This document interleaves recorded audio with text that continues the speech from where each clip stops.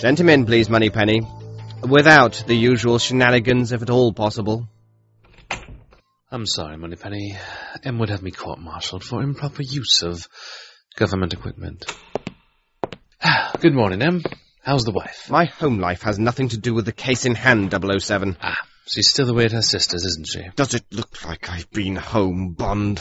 Just wondering, M. Just wondering. The reason, 007, that you've been called here is that we have intercepted some very disturbing information from our sources across the world. There is a danger, Bond. A danger in this sceptred isle. You mean we didn't have the budget in this film to send me anywhere tropical? We could only just scrape the train fare together. We are living through hard times. All right, then. So, what am I going to do, and what's the problem? Look at this photo. Tell me what you see. M, why are you wearing a dress in this photo? That's my mother, Bond. And look behind her. Oh. Sorry, M. Really. Let's see. It's a radio telescope, a lot like the Arecibo dish I slid down during that GoldenEye business. Exactly. But this one is based in Cheshire, and it's called Jodrell Bank. We have reason to believe that over the past 2 years, scientists there have been working on a devastating weapon of mass information known only as the... Sky at Night magazine? No. Astronomy Now? No, much more devastating than those. Bond, we want you to go to Jodrell Bank. We want you to find out what this thing is and what it can do. You will know it when you hear its code name. It's called...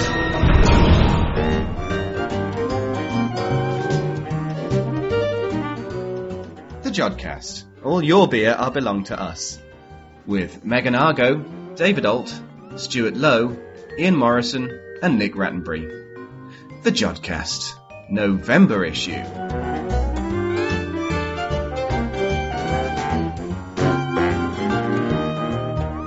Hello, and welcome to the November issue of the Jodcast. I'm back. Don't worry, I was only off for one, but I'm back now, and I'm joined again by Nick and Stuart. Hi, guys. Hi, Dave. Hello, Dave. Hello.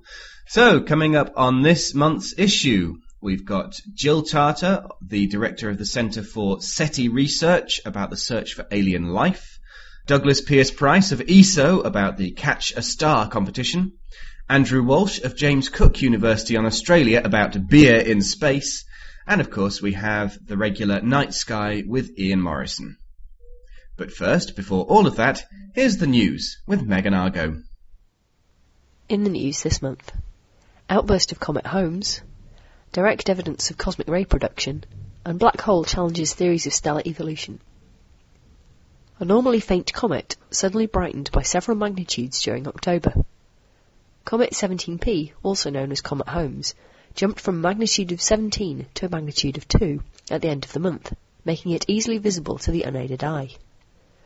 Located in the constellation of Perseus, the comet had no visible tail, leading to some observers reporting it as a new star rather than a comet.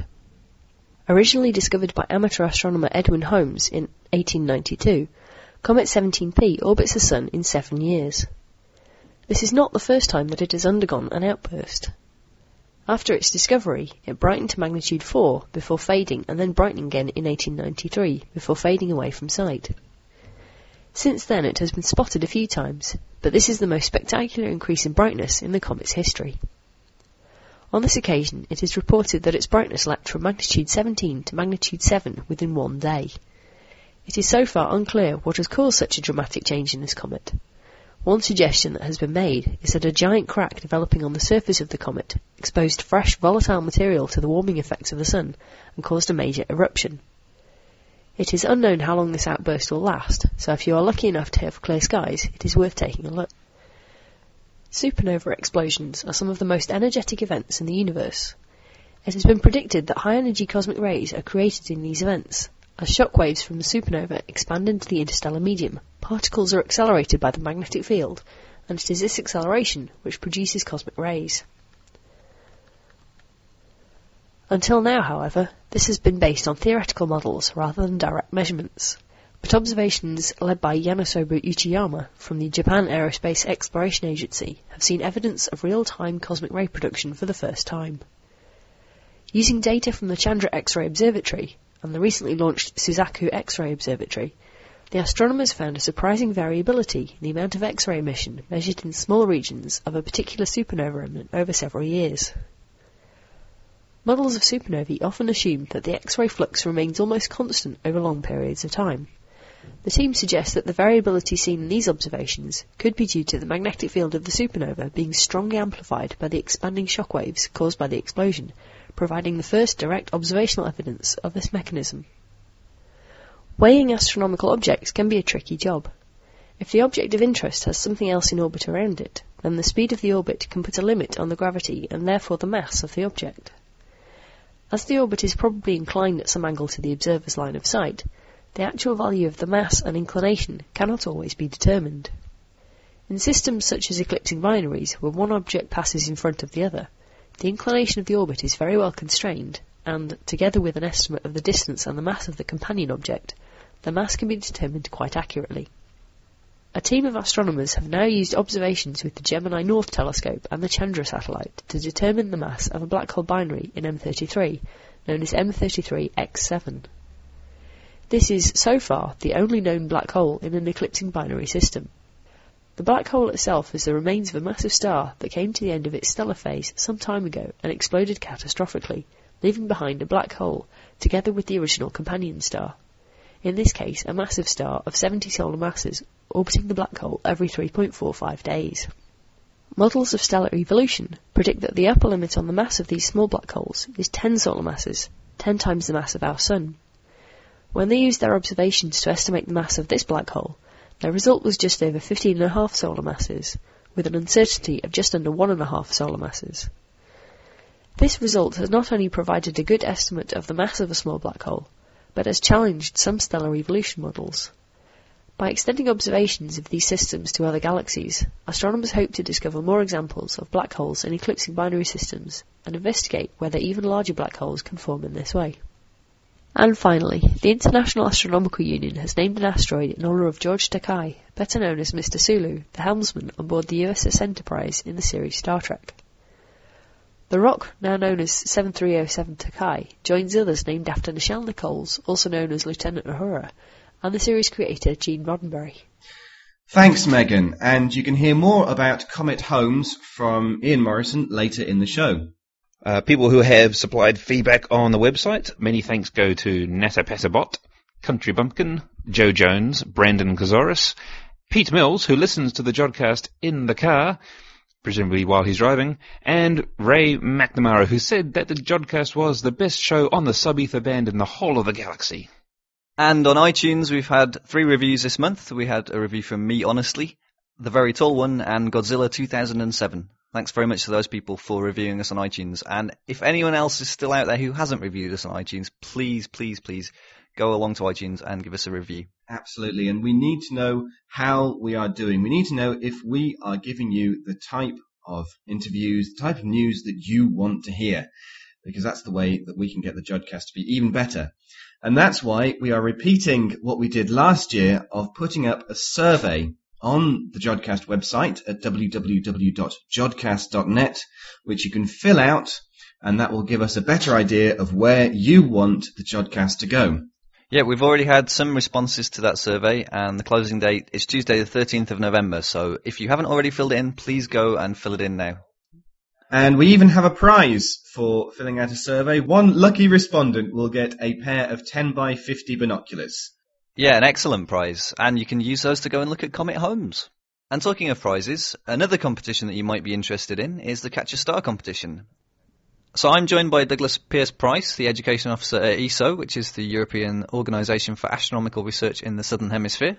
So Douglas, tell us about the Catch a Star competition. Okay, well, Catch a Star is an astronomical competition for school students that ESO has been running for several years in conjunction with the European Association for Astronomy Education, the EAAE.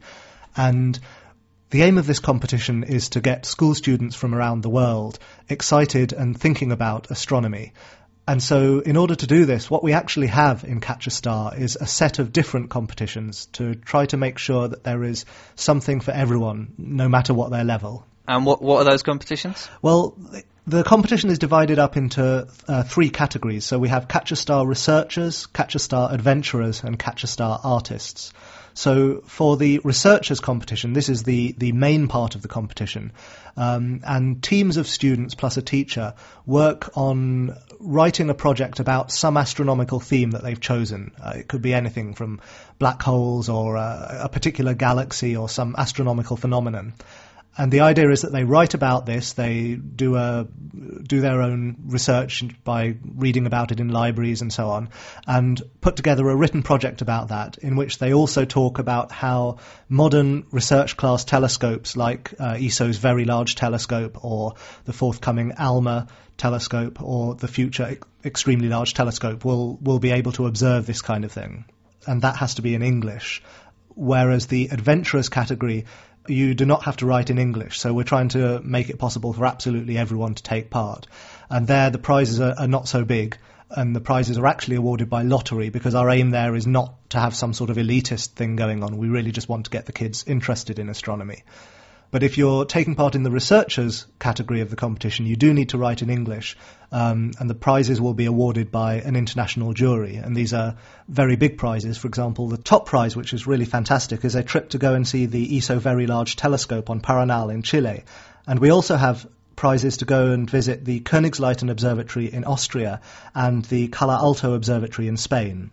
That's a once-in-a-lifetime opportunity, really. Exactly. It really is a fantastic trip. There are similar prizes available for the rest of the researchers category, are things like astronomy software, DVD-ROMs and so on, exclusive Catch a Star t-shirts, and ESO posters showing some of the imagery that we're getting out of the Very Large Telescope.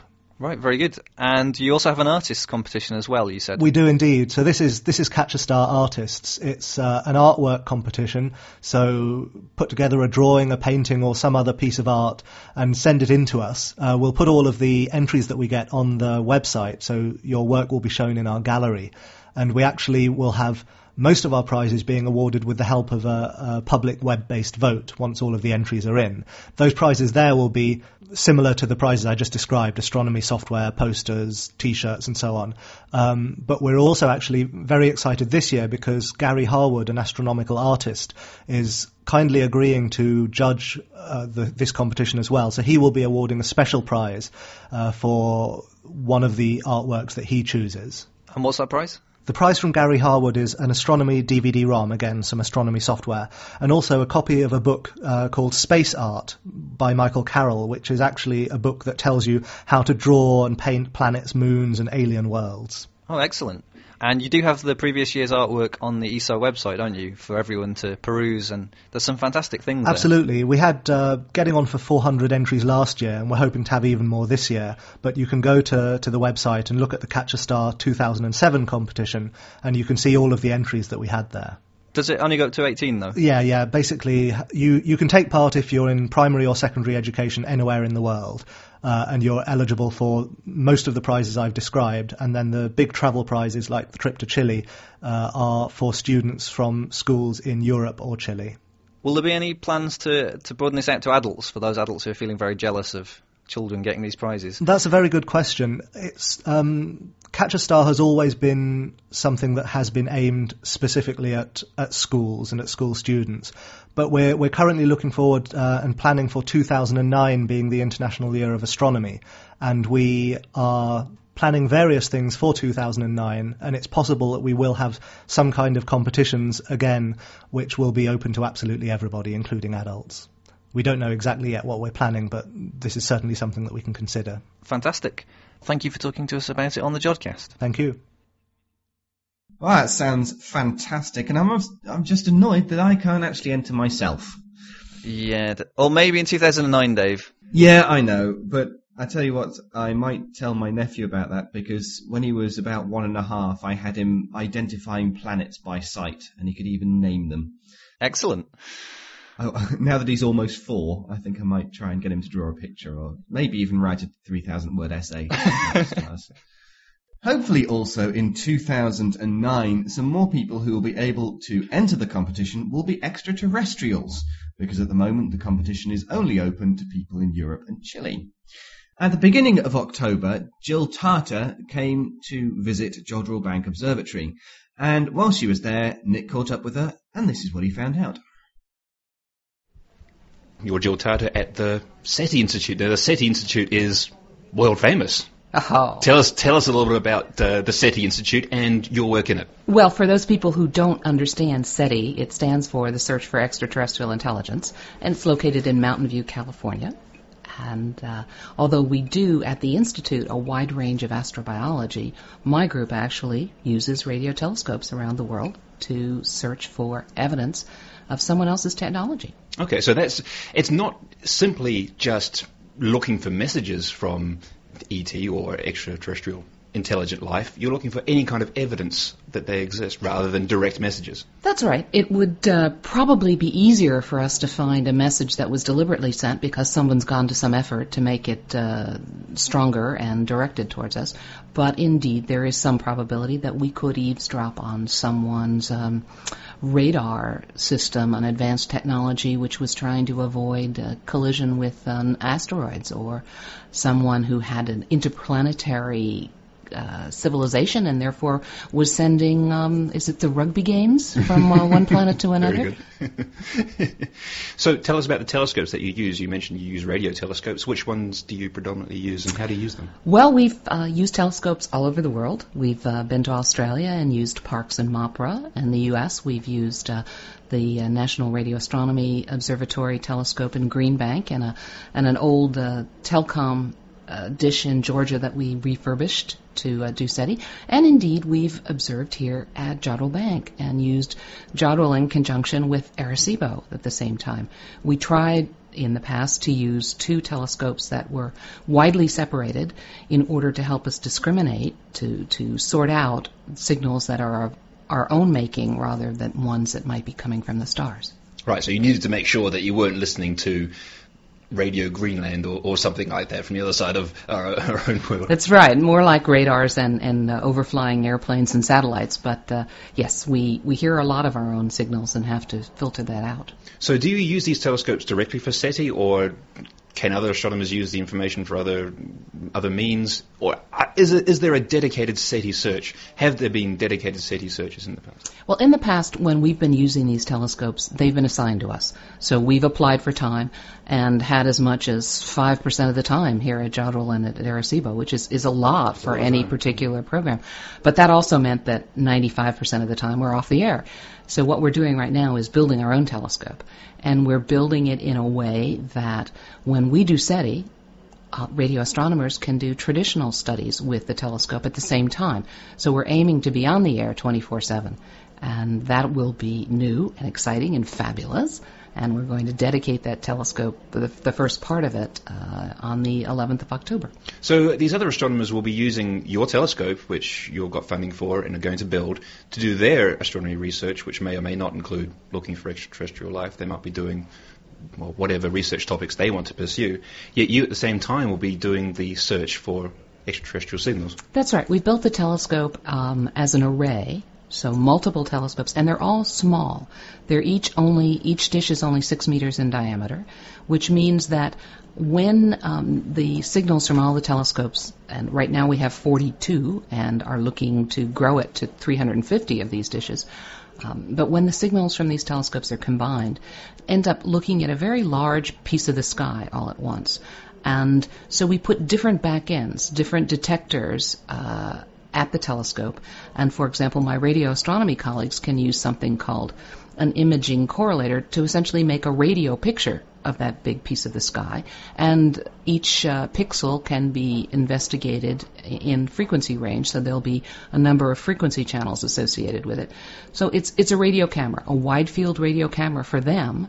And for me, I combine the signals from all the telescopes in a slightly different way, so that instead of looking and seeing a picture from all these pixels on the sky, I actually pick out a handful of pixels, and I steer the beams around so that the pixels I select are in the directions of stars that are like our own sun, where there's a probability that there might be planets and intelligence and technology.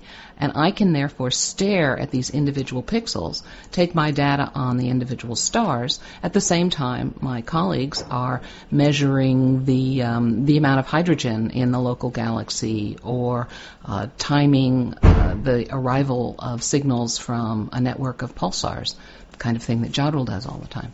So you are not interested in a large amount of the imaging which is being taken by the telescope array, just those pixels which are centered on stars, presumably because we'd like to think that alien life will live on planets similar to Earth, so they should orbit around stars, etc. So you're only interested in the signals which which might be coming from the pixels containing stars. Well, that's our guess at the moment, that we should be investigating the vicinity of stars like the Sun. Now, if I could, what I would do is take my signal detection equipment, which has hundreds of millions of spectral channels, and if I could build enough equipment, afford to do that, I'd put my equipment behind every single pixel in the field of view and look in all directions. It's just a question of the cost of doing that. So presumably you want to make sure that, first of all, we buy and install and use equipment which is going to be enough to cover the stars that we see in our radio map, but you'd like more, and you'd like to soak up as much information as you're looking at. We would, and it will get cheaper in the future. After all, for us now, it's just mainly about computing, and Moore's law means that next year we'll be able to compute more for the same price. And eventually, this is the kind of technology we'd like to go to. The square kilometer array is pushing in some of these exact same directions. A lot of spectral capability and a lot of pixels on the sky. Now, you mentioned that your equipment is looking at a wide range of frequencies. I mean, you do this, why? Well, because we don't know what frequency a signal might arrive at. We've made a guess in the radio part of the spectrum that the signals that are most obviously technological as opposed to astrophysical are ones where the energy is compressed into essentially a single channel on the radio dial, if you wish. So because a natural process, it'd be extremely difficult to achieve this, wouldn't it? As far as we know, nature can't do this trick, but technology can. But that's a single channel, and we don't know where on the radio dial that channel might be. So that means we have to investigate the whole portion of the radio spectrum that isn't that doesn't have a lot of extra noise. So Alien FM isn't from 88 to 110 megahertz or whatever. Well, it might be. It might be, but we don't know that yet. But what we've done is take a look at the radio spectrum, and we know that at lower frequencies there's excess noise due to electrons that are spinning around the magnetic field in the Milky Way galaxy. That produces a radio hiss, which is noise to us. And at higher frequencies, oxygen and water vapor in our own atmosphere create additional noise. So from 1,000 megahertz to 10 gigahertz, there's a quiet window, and that's where we're trying to observe. So if I look from 1 gigahertz to 10 gigahertz, I've essentially got 10 billion channels to search through. 10 billion channels, that's amazing. And many people might be aware of or know of the SETI at Home program, and that's related to this problem of observing many, many channels in frequency space, isn't it? It is. SETI at Home is an attempt to get a lot of telescope time very inexpensively, and to do it by piggybacking on other astronomers' radio science. So SETI at Home can't point the telescope. It can't manage to look at particular stars or particular directions, but it can soak up all of the signals that are being collected by radio astronomers for their purposes, and it looks at just a small amount of the frequency band because of the limits of recording technology. Mm-hmm. It looks at about 2 megahertz, so a couple of million channels right around the hydrogen line, and it again is opposed to building signal detectors and special back-end hardware. What the SETI at Home people have very cleverly done is just to record the data and then cut it up in frequency and time and ship it out to you so that you can use your home computer as a spectrometer to look for signals in that small work package, and then send the results back, and they're collected with everyone else's results, put through lots of different sieves and filters to get rid of our own signals, and looking for any residual, anything that's left over that we didn't know about that might be an extraterrestrial signal. And this was essentially a pioneering idea because people realized that many people's computers at home were sitting there most of the time on, yet not doing anything. There was lots of computer power out there, but wasn't being utilized. So they were able to realize that if people are interested in joining the search for extraterrestrial intelligence, they could do this at home with their computer by downloading, as you say, a chunk of information and searching for it. Right. Distributed computing was not invented by SETI at home. It's been around for a long time, this idea of taking a big problem and spreading it among a large number of machines. But not many people were doing it. Folks who were trying to break codes or factor Marcine primes or some other kind of esoteric mathematical problem. But then SETI was such a sexy idea that people really got galvanized by this, and there are more than 5 million people have downloaded this screensaver. There are at any moment there are about 50,000 users processing the data.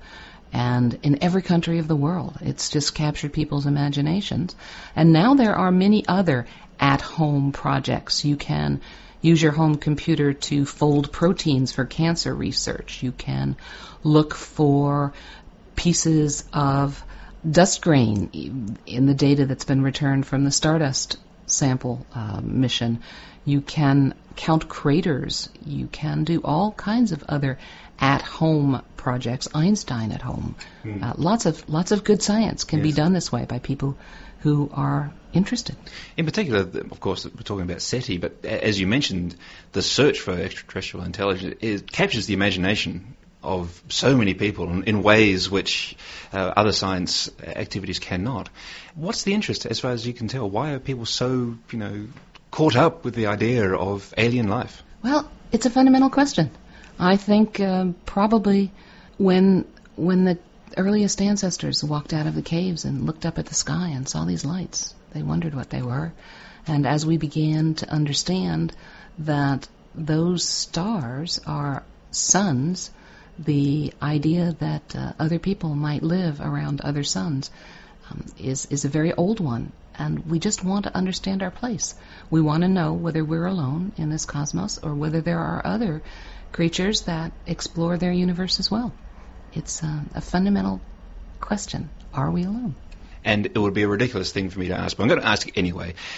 Do you believe that alien life does exist in the universe? Well, actually, you used the wrong verb. Belief has nothing at all to do about it. We spent millennia asking the priests and the philosophers what to believe about life somewhere else. This is science. And we finally, starting in the middle of the 20th century, began to have tools that would allow scientists and engineers to try and do experiments to answer this fundamental old question. And so we're trying, we're observing, we're asking the question and trying to answer it. We don't know what the answer is. Can we set some limits or some probability on whether alien life exists? We can try. But in the end, basically, all we're doing is organizing our ignorance. Frank Drake, back in the 1960, developed what's called the Drake equation, and it's a series of different probabilities that you multiply one by another, starting with the number of stars and the number of planets that might be habitable, and what fraction of them actually host life, and what fraction of that life becomes intelligent, and how often does that intelligence produce a civilization and technology, and how long does it hang around? Are technological civilizations long-lived or not? Those are various factors in the Drake equation that we try and estimate. But in the end, you've got a big estimation and one guess multiplied by another. And so my own personal philosophy is not to calculate the probability, but to do the observation. Absolutely. We need the information first before we even start to speculate about anything else. I mean, as you say, our ignorance about some of these elements of the Drake equation when we want to start multiplying probabilities is quite large. So essentially the result... Our ignorance is profound. We should never forget that. A lot of people have said that, well, nothing has been found yet, so why should we continue? with our search for alien signals? Well, we've been searching for 40 years. A little bit more than that. But we haven't been searching all the time. We've been on the telescope a small fraction of the time. And we've had relatively primitive tools. So we haven't searched very much of the possible space to explore. It's many dimensions. It's not only frequency that's unknown, but we don't know where on the sky, when a signal might arrive. We don't know what information is encoded, if any, on it. Therefore, it's hard to build a matched filter.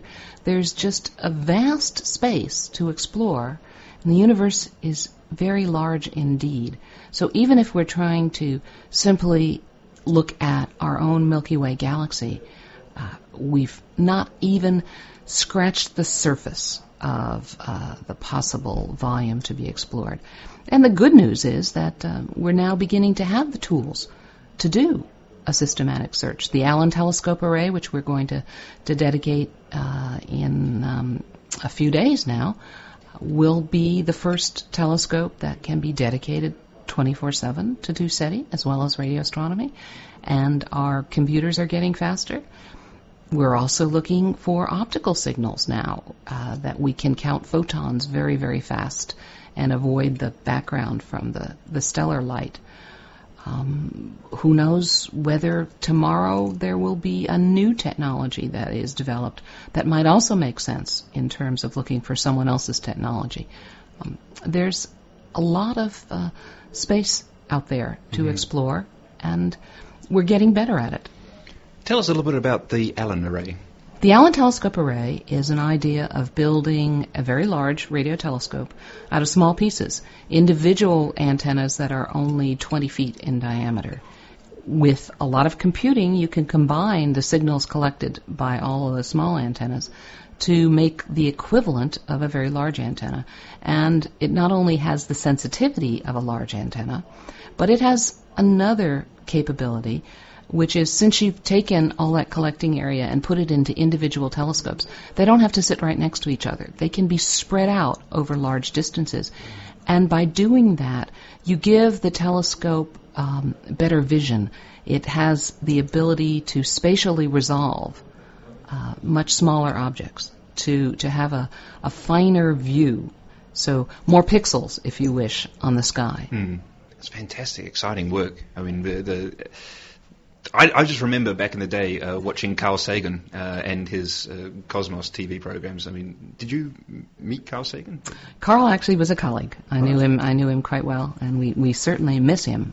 And we keep trying to find other spokespersons for science, for astronomy, that are as eloquent as Carl. And it's a very hard job to fill. So we miss him. Well, I have to say that probably one of the reasons I became an astronomer was watching Carl Sagan and just being infected by his enthusiasm for astronomy and science in general. That's true.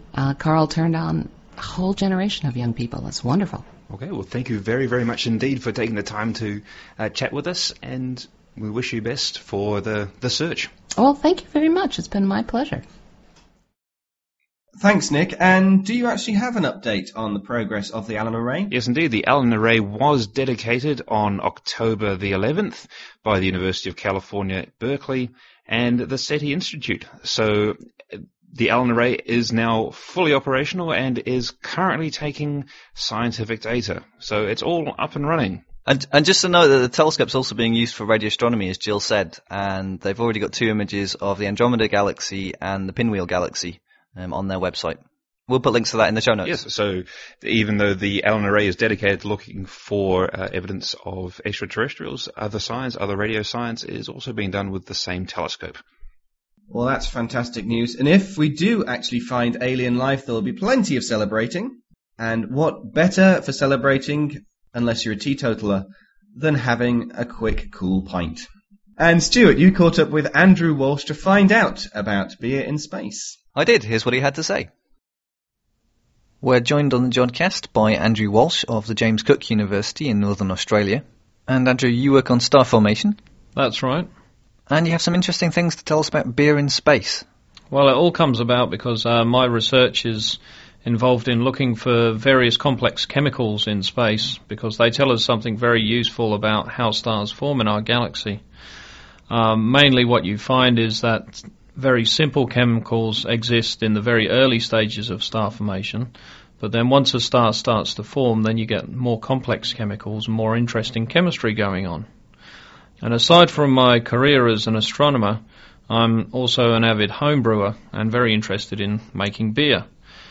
So what I've found is that some of these chemicals that you find out in space are the same chemicals that you find in beer. And so I've been looking into this and seeing what sort of things we could put together to try and make something that might be drinkable from the materials out in space.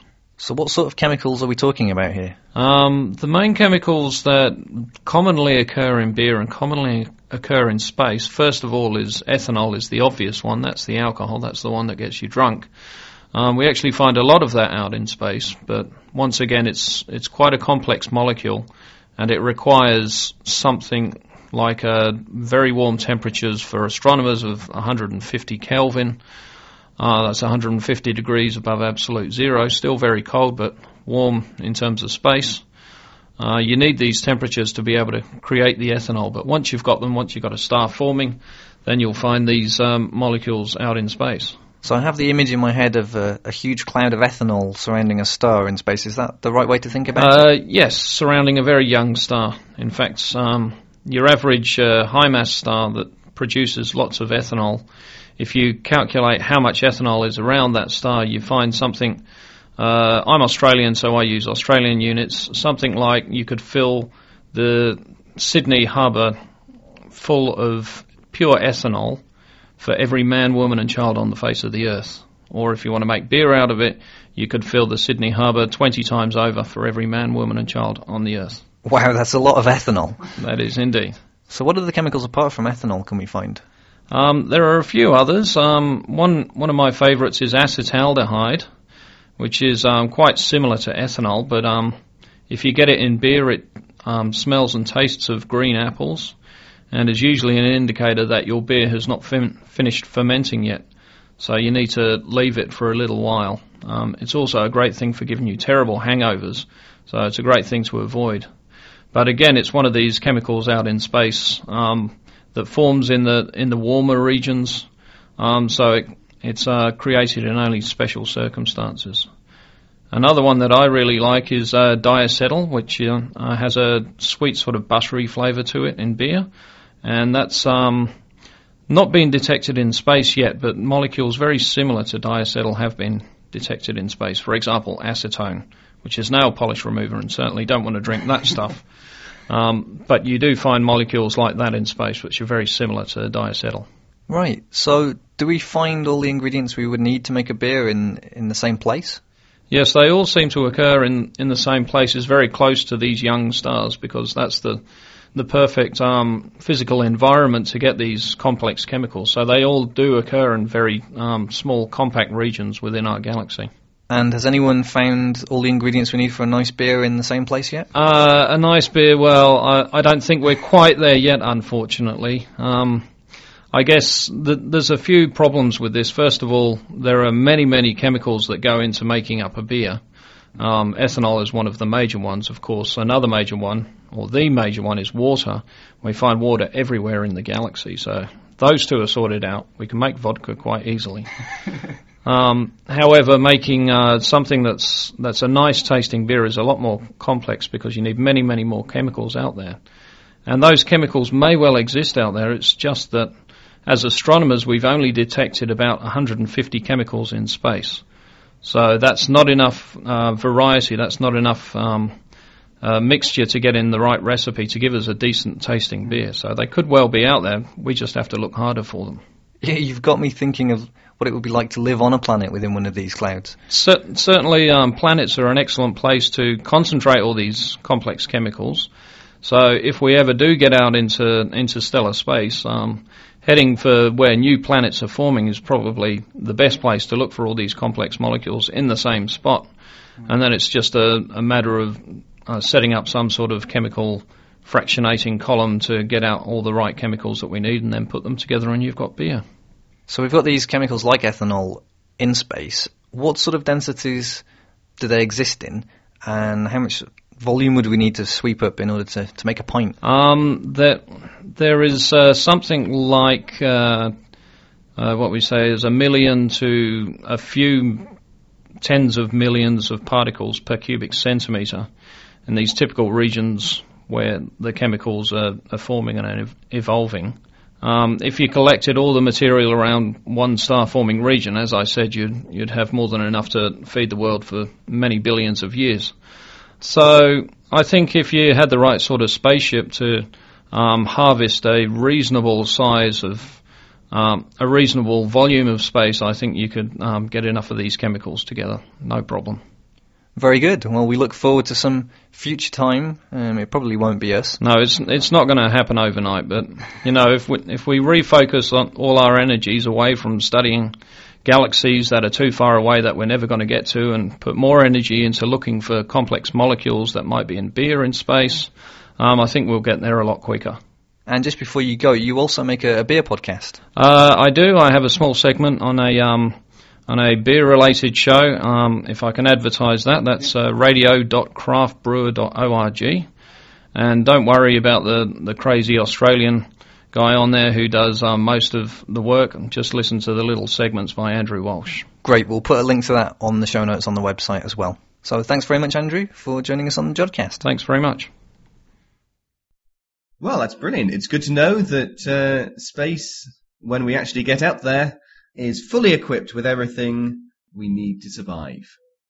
And from one set of goodies up in space to another, here's the night sky this month with Ian Morrison. November's night sky. Well, of course, as the clocks have gone back, the evening actually starts really quite early.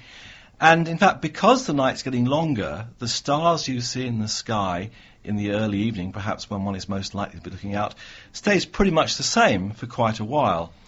Over towards the west, but still fairly high up, is that lovely group of constellations, Cygnus the Swan, Lyra the Lyre, and Aquila the Eagle.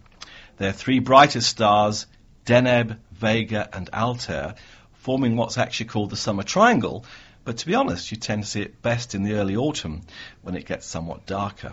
And below them is a rather sweet little constellation called Delphinus the Dolphin, which you can pick out nicely with binoculars. Now in the south, as it gets dark, and perhaps for the next couple of hours, is the constellation of Pegasus, the winged horse, which actually is upside down.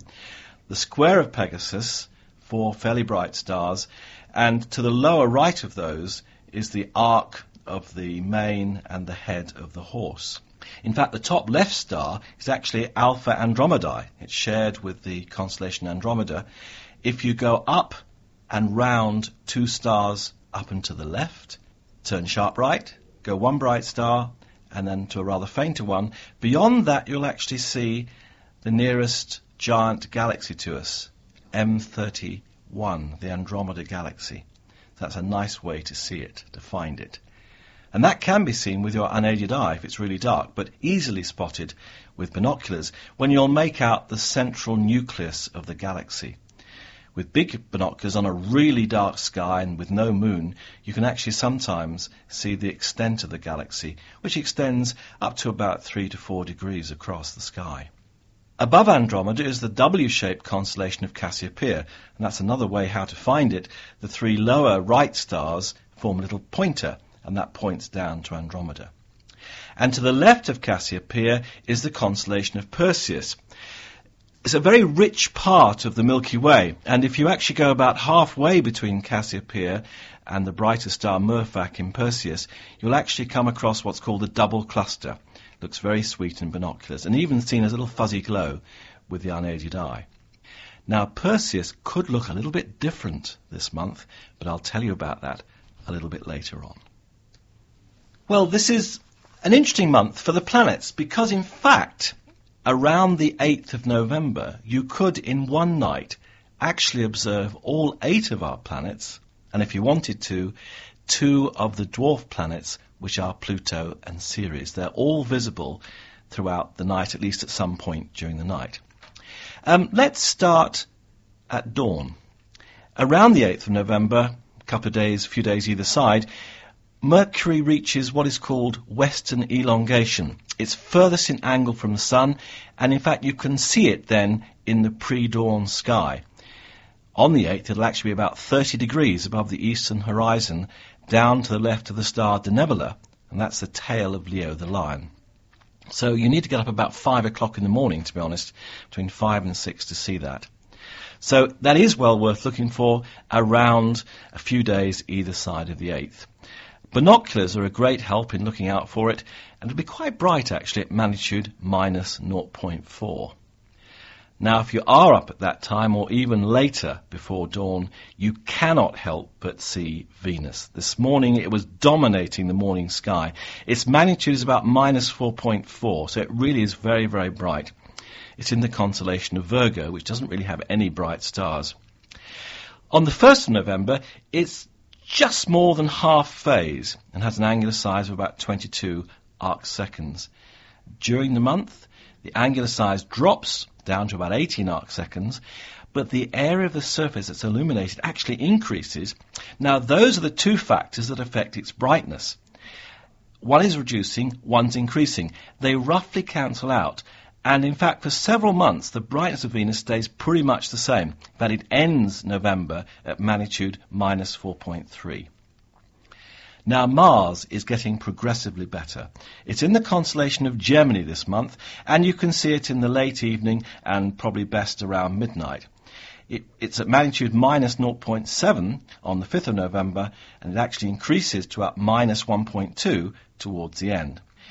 Mars, which is in the constellation of Gemini this month, is nearing the Earth. In fact, it's closest to the Earth on the 19th of December, so the next couple of months or so are the best time to observe Mars for quite some time.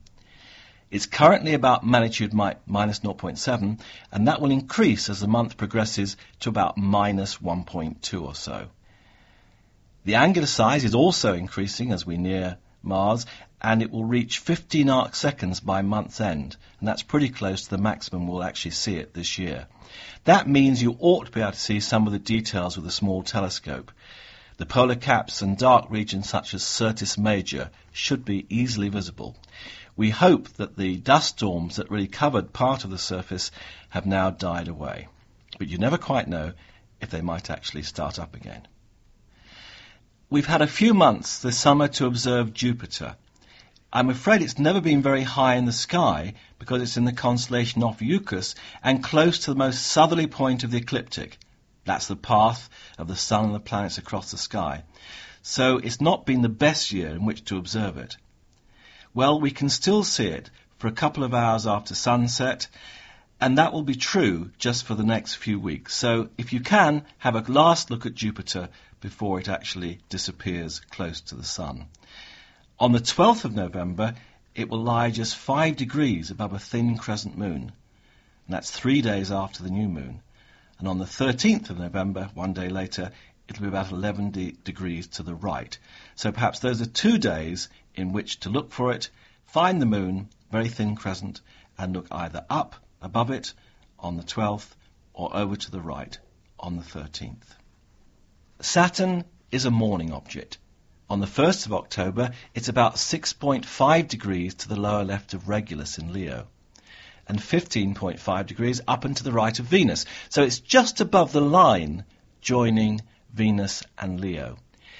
It's shining at magnitude plus 0.8 and starts the month with an angular size of about 17 arcseconds. As the Earth is now slowly approaching Saturn, this will actually rise to 18 arcseconds by the end of the month. Now, it's not as bright as we've seen it over the last few years because the angle at which we see the rings is reducing, so they reflect less light towards us. And in fact, the ring will be seen, or should I say not seen, edge on in 2009, and we won't see it fully open again until 2016. Now, incidentally, around the 8th of November, when it's possible to look at Mercury, it's possible to see all 8 of the planets in the solar system on one night. Venus, Saturn and Mercury before dawn, Jupiter low in the southwest at about 5:30, and Uranus and Neptune in the south after 6 p.m, with finally Mars rising in the east at about 10 p.m. Now, on the JBO Night Sky page, there will be a chart showing you how to find Uranus and Neptune. And also this month, the dwarf planet Ceres, the largest object in the main belt, the main asteroid belt between Mars and Jupiter, is closest to the Earth. And again, there'll be a chart showing you how to pick that up, just visible to the unaided eye, better with binoculars. Well, what about special events this month? Well, there are two things, I think, to bring to your attention. At this moment, we actually have an unaided eye comet in the sky. It's called Comet P17 Holmes. It's now about 240 million kilometers from the Earth. Now, normally, it would be about magnitude 17. You wouldn't expect to see it. But it was actually first discovered after a major outburst. And that happened about the 23rd of October. So it's now at about magnitude 3. And almost appears as a new star in the constellation of Perseus. During November, it'll move westwards towards Alpha Persei, which is Murphach, which is 1.8 magnitudes. So if you see something brightish to the left of Murphach in Perseus, then you've almost certainly spotted the comet. And again, I've given a chart on the night sky page to help you locate it. Now, how long it will remain bright, whether it will rapidly dim or even get brighter still, we just do not know at this moment. So it's something to go up and try and look at as soon as you can. And basically, Perseus is visible throughout most of the night. As the moon gradually rises later and later over the next week or so, you'll have a very good chance to look at it. There's no tail visible as yet, but you can see a nice round coma, which is the gas that's sublimated off the nucleus that surrounds it. So that's really something to try and see. We don't often see an unaided eye comet in the sky. Well, every so often during the year we have meteor showers. And in November, around the 17th, 18th and 19th, we have what are called the Leonids, because the radiant, from which is where they appear to come from, is in the constellation of Leo. The cometary debris that forms the meteors of the Leonid shower comes from a comet called Tempel-Tuttle. Sometimes it's very good, sometimes not as good. This year we're not expecting anything spectacular, and typically you might see 12 to 15 meteors per hour, which isn't a lot, but they do tend to be very bright ones. The little particles must be quite large, so it's actually worth having a look to see if you can see them. Now, at around the best time, 17th, 18th, 19th, the moon is actually around first quarter, so it's setting by about 10 o'clock at night. The best time to observe meteors is typically after midnight or around then. So basically the sky should be nice and dark. So around 17th, 18th, 19th, have a look for the Leonid meteor shower. So in fact, quite a lot to look out for this month. It's a goodie. Best of luck.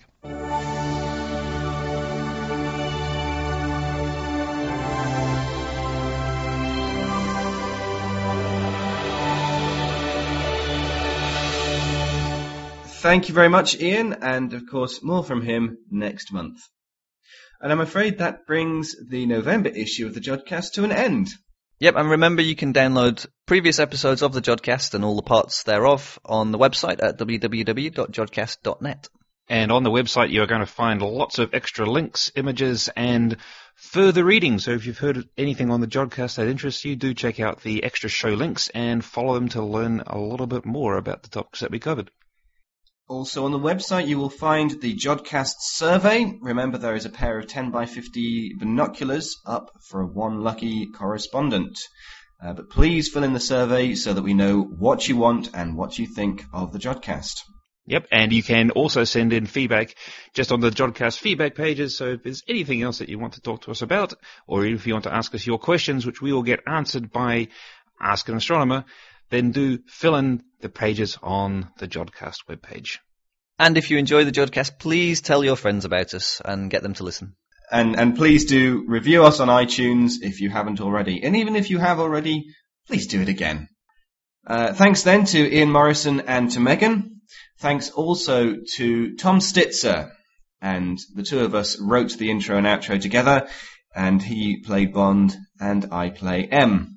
Of course, no attempt has been made to supersede or infringe any existing copyright relating to James Bond, which of course remains the property of Albert R. Broccoli. So, as I say, that brings us to an end. Do listen out for the November extra issue coming in about a couple of weeks' time. And otherwise, until then, have a fantastic month. Bye-bye. Bye for now. Bye.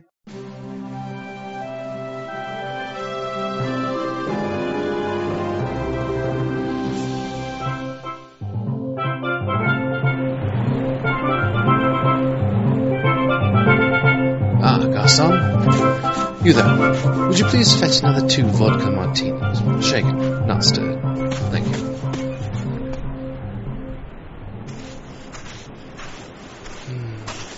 Did you forget something? It was 2 vodka martinis. No, I didn't forget anything, Bond. M. Well, I'm glad to see you've taken some time off. I'm looking for you.